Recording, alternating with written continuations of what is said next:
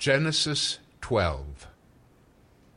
Now the Lord said to Abram, Go from your country and your kindred and your father's house to the land that I will show you. And I will make of you a great nation, and I will bless you and make your name great, so that you will be a blessing. I will bless those who bless you, and him who dishonors you I will curse. And in you all the families of the earth shall be blessed. So Abram went as the Lord had told him, and Lot went with him. Abram was 75 years old when he departed from Haran. And Abram took Sarai his wife, and Lot his brother's son, and all their possessions that they had gathered, and the people that they had acquired in Haran, and they set out to go to the land of Canaan.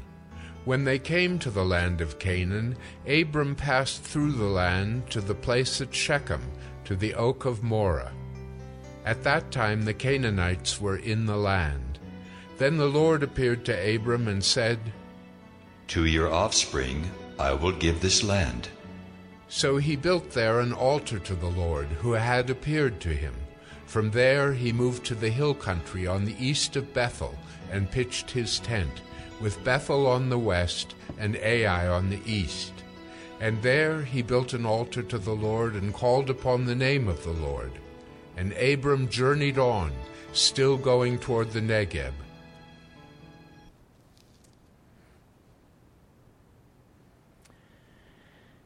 If you are anything like me, you have been on an emotional roller coaster this week. Some have made the police to be heroes, and others have blamed law enforcement, seemingly more than the perpetrator, for the extent of the atrocities in Uvalde.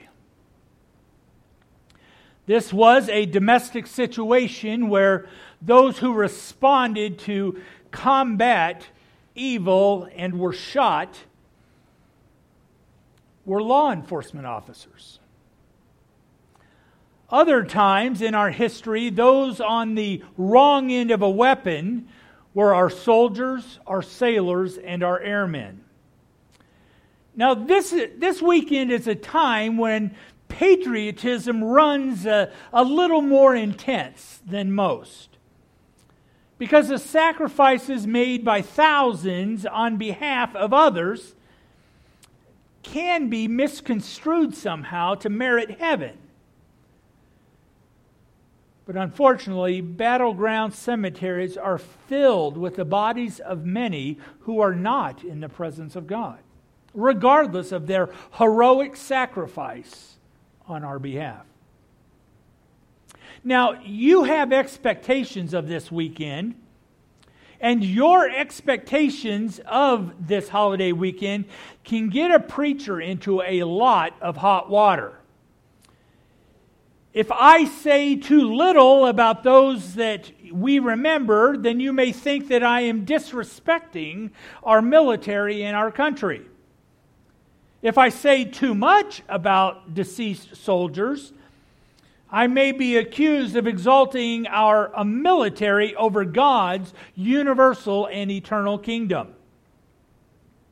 If a Christian, a brother or sister in Christ, attended this service from another country, who would he or she conclude is our hero based upon our worship this morning? What does all of this have to do with Abram?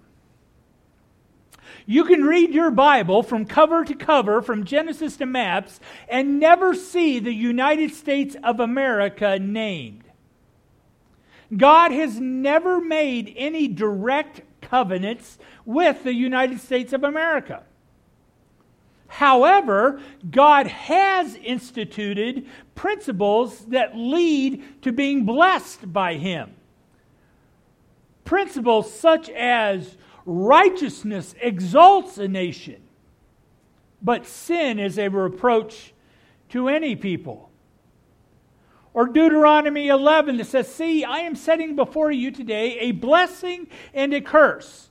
The blessing if you obey the commands of the Lord your God, which I commanded you to obey." Or Deuteronomy chapter 30. I do call heaven and earth to witness against you today, that I have set before you life and death, blessing and curse. Therefore, choose life, that you and your offspring may live. A culture of life compared to a culture of death. The culture of life is a blessing that comes from God. Many of your loved ones who sacrificed for our freedom would scarcely recognize the America that we have become. But today's passage in front of us clearly teaches that there is a group of people to whom God made a directed and an everlasting promise. Now, to the best of my knowledge, there is only one person who regularly worships with us, who's not here today, by the way, who traces his lineage back to Abram. But there are many others who have been blessed by a descendant of Abram and have been grafted into these blessings by being found in Christ.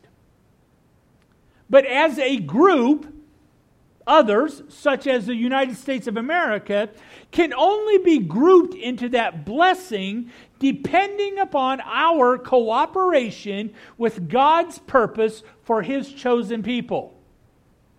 God chose a people, and He says, "I will bless you unconditionally." Others may be blessed if they bless you, but they are not unconditionally blessed. That promise was made with Abram and his descendants. Join with me in Genesis chapter 12 as we see this direct promise and that second level blessing that may relate to us. As you are making your way towards Genesis 12, you may look right past Genesis chapter 11. Genesis 11 kind of clears out in verse 31, and this is actually, look at that. Now the lights don't work. This is two separate maps. And the one on the right, in the extreme lower right-hand corner, is Ur, Babylon. And as we read the end of chapter 11, Abram's father takes his family out of Ur, which is Baghdad, up to the top to the city of Haran. Now, if you're wondering about that little green stripe over on the top, there are some who believe that there was a region of Ur that was closer to Haran than Baghdad. But the Bible says it was Ur of the Chaldeans. So I believe it is specifically speaking of what is current-day Baghdad, was ancient Ur, and Abram took his family out of Ur up to Haran. Then chapter 12 begins with God telling Abram to leave Haran and to head south in that left map. He will head south to Shechem, which is the spot where the orange turns to green. Later on, he will come to Bethel, which is where the green turns to red, and eventually to the southern region of the Negev. So this kind of frames where all these cities are. Because we haven't driven through these cities in the last week, month, year, decade. So these cities may not make sense, and this kind of frames it for us. As Abram's father went to Haran, chapter 12 tells Abram to leave Haran and to go where God will lead. And as they are traveling, when we get to verse 2, the Lord promises a legacy of population. He says in verse 2 of chapter 12, I will make you, Abram, a great nation. Now, this use of the word nation is not limited to a government with a geography.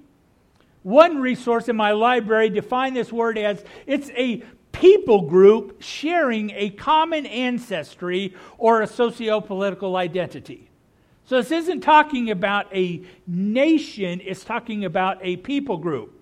And the Lord promises to Abram, I will make your descendants a great number of people. There are many leaders in our own country who do not keep Torah. They've never been to Israel. They may not even acknowledge Yahweh.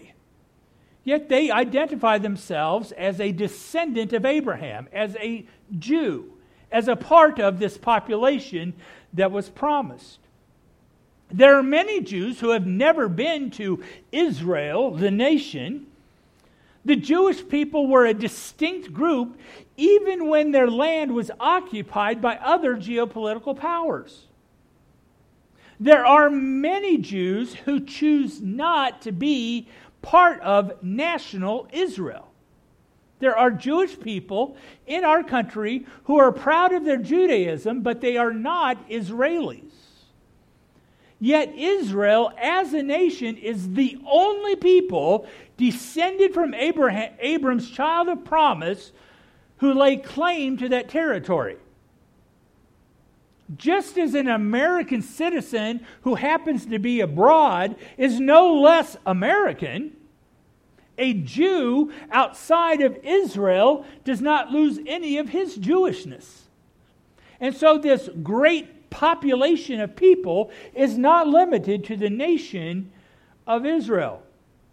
God made a unilateral promise to Abram that he would have a son, and the offspring of that son would become a great people group, no matter where they were located. And the individuals of this great family are also part of a great heritage. If the first promise, the promise of a legacy of population, is a promise of quantity, next we see a promise of quality, where the Lord pledges a lovely prominence. Not only does he say, will I make you a great nation, he goes on to say, I will make your name great. I don't know of any other people group who has been more attacked, yet come out more on top. The Egyptians tried to crush this family through slavery. The Assyrians will dissolve the northern kingdom through compromise. The Babylonians will try to squeeze them into obscurity through assimilation, as seen in Daniel and his three friends. The Persians will try to mediate the influence of the Jews by containing them within Jerusalem. The Roman emperors will restrict them through backroom deals with the high priest, then make Christianity the official religion of the Roman Empire. As Christianity and then Islam increase, the Jewish people will be disregarded. The Nazis will exterminate millions in the name of the Third Reich. I don't know of any other people group who has been more attacked, yet remains and comes out on top. Because the Lord has pledged a prominence to the Jewish people. Through all of this persecution, the people maintain a prominence in the hand of God until they were recognized as a country in 1948. From November 1917 until May 1948, movements within the British Empire surfaced to provide a place of their own in Palestine for the Jewish people. And come May 1948, against the objections of the Arabs, the UN declared Israel an independent state with David Ben-Gurion as their prime minister. On that very date, both Harry Truman on behalf of the United States of America and Joseph Stalin on behalf of the Soviet Republic, the two world superpowers after World War II, they both recognized the right of Israel to be an independent state. See, the Lord had pledged a prominence to Israel. In 1948, they are given their place, and this prominence demonstrated is God's protection of these chosen people, and it is now being recognized by other world leaders. Even when America claimed to be a Christian nation and the Soviets claimed atheism, leaders had to acknowledge what God proposed in chapter 12, verse 3. What the Lord proposes is a limitless preference. He tells them, anybody who blesses these people will be blessed. Anybody who curses these people will be cursed. And so these world leaders, even though they're not Jewish, they realize that the Lord has placed a preferential honor upon the Jewish people. And this is where our nation can be found in this text. Because in the third part of verse 2, going on into verse 3, we read that God gives Abram's descendants the ability to bless others. He says, Abram, I'm going to bless you, I'm going to bless your descendants, and your descendants will be able to bless others. And that's us. And then God directly blesses those who recognize the Jewish people as special. God says, I will bless those who bless you. Abram's descendants deserve preferential treatment. And those who extend this preferential treatment can receive God's promised blessing. Do you want God's blessing? It seems wise of us to bless those that God has blessed. I watched an interesting interview this week with some who specialized in polling about attitudes towards Israel. Now, first thing I have to say is polls do not determine what's true. Polls simply reveal people's attitudes about what is true. And as I watched this interview, they identified three distinct groups of Americans that they call evangelicals. Now, for the purpose of this study, an evangelical is anybody who's not Catholic who identifies as part of Christendom. They may or may not be born again. But if they consider themselves part of Christianity and they're not Catholic, they would qualify as an evangelical for this study.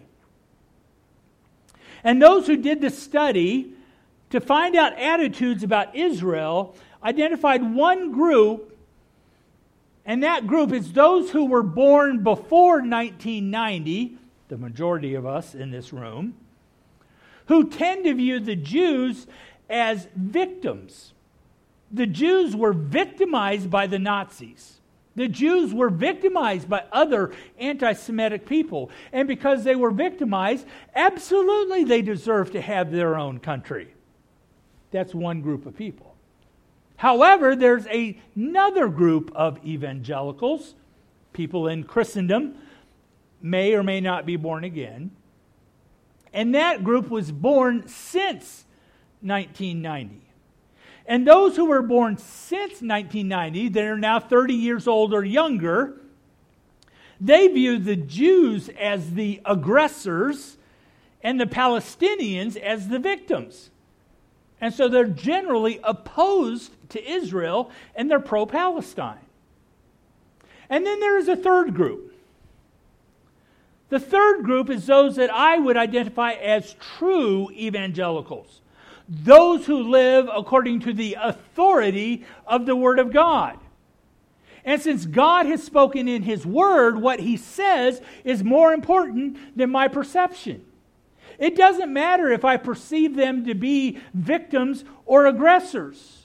This third group, those who believe in the authority of God's Word, are those who support Israel, and we support Israel because of Genesis chapter 12, verse 3, that tells us, those who bless you will be blessed.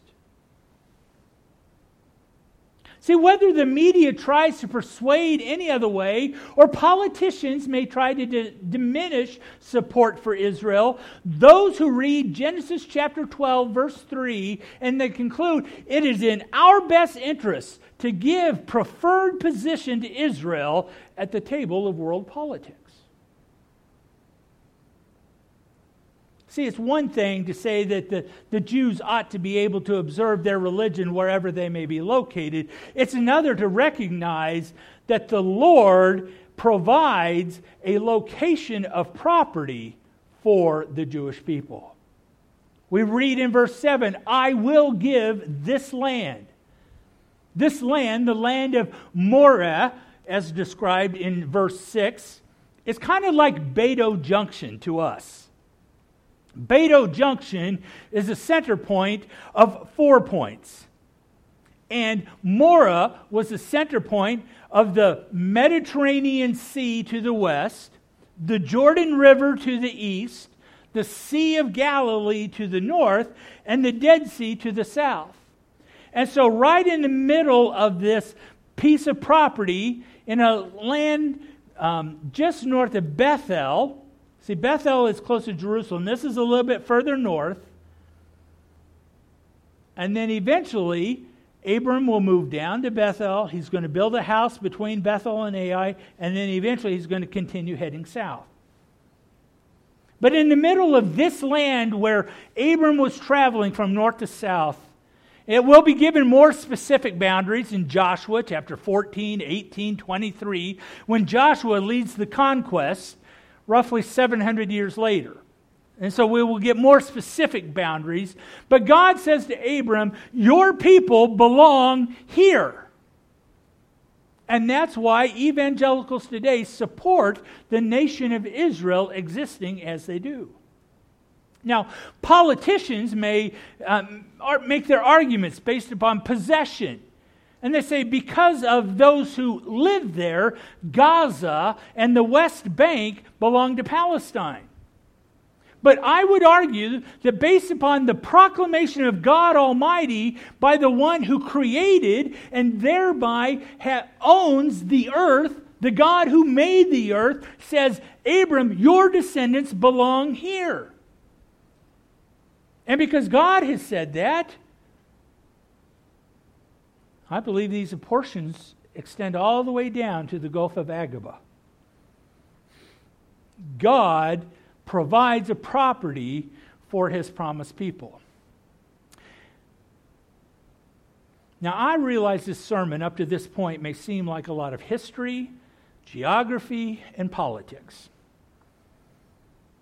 But in a time when there are so many different visions of what America should be,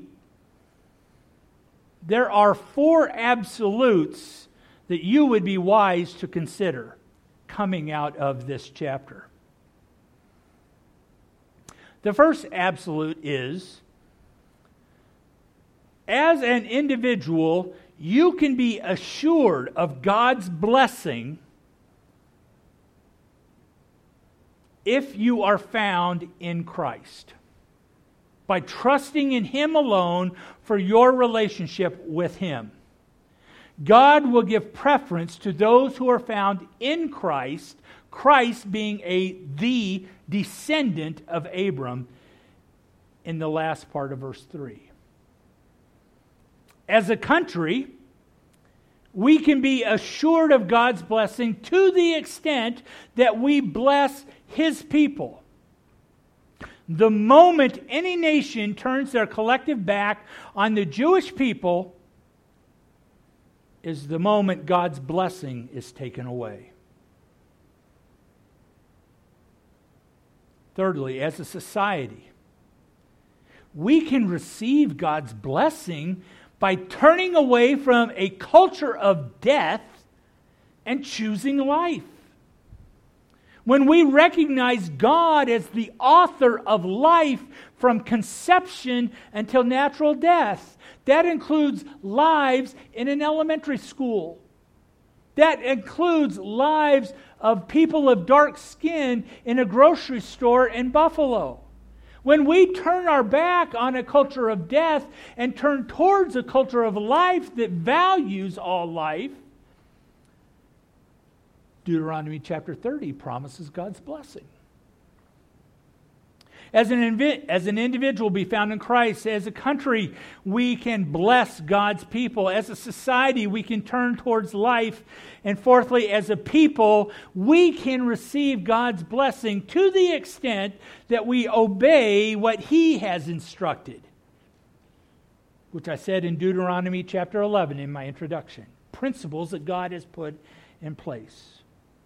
Now, there is only so much that we can do about our country. There's only so much we can do about our society. There's only so much we can do about our people. But as an individual, you can know today that you are in Christ and that His Spirit is in you, and you can experience the blessing of God, even if you're not a descendant of Abram. You can know that you are in Christ and He is in you. And it is this relational communion with the God who is, the Son who died and rose again, and the Spirit who indwells that we celebrate at the Lord's table.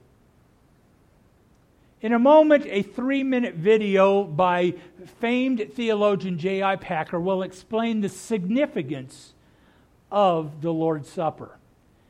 As the video is playing, if you did not receive the elements when you came in, if you would simply raise your hand, our elders will serve you and make sure that you have the bread and the cup so that we can share together in a moment.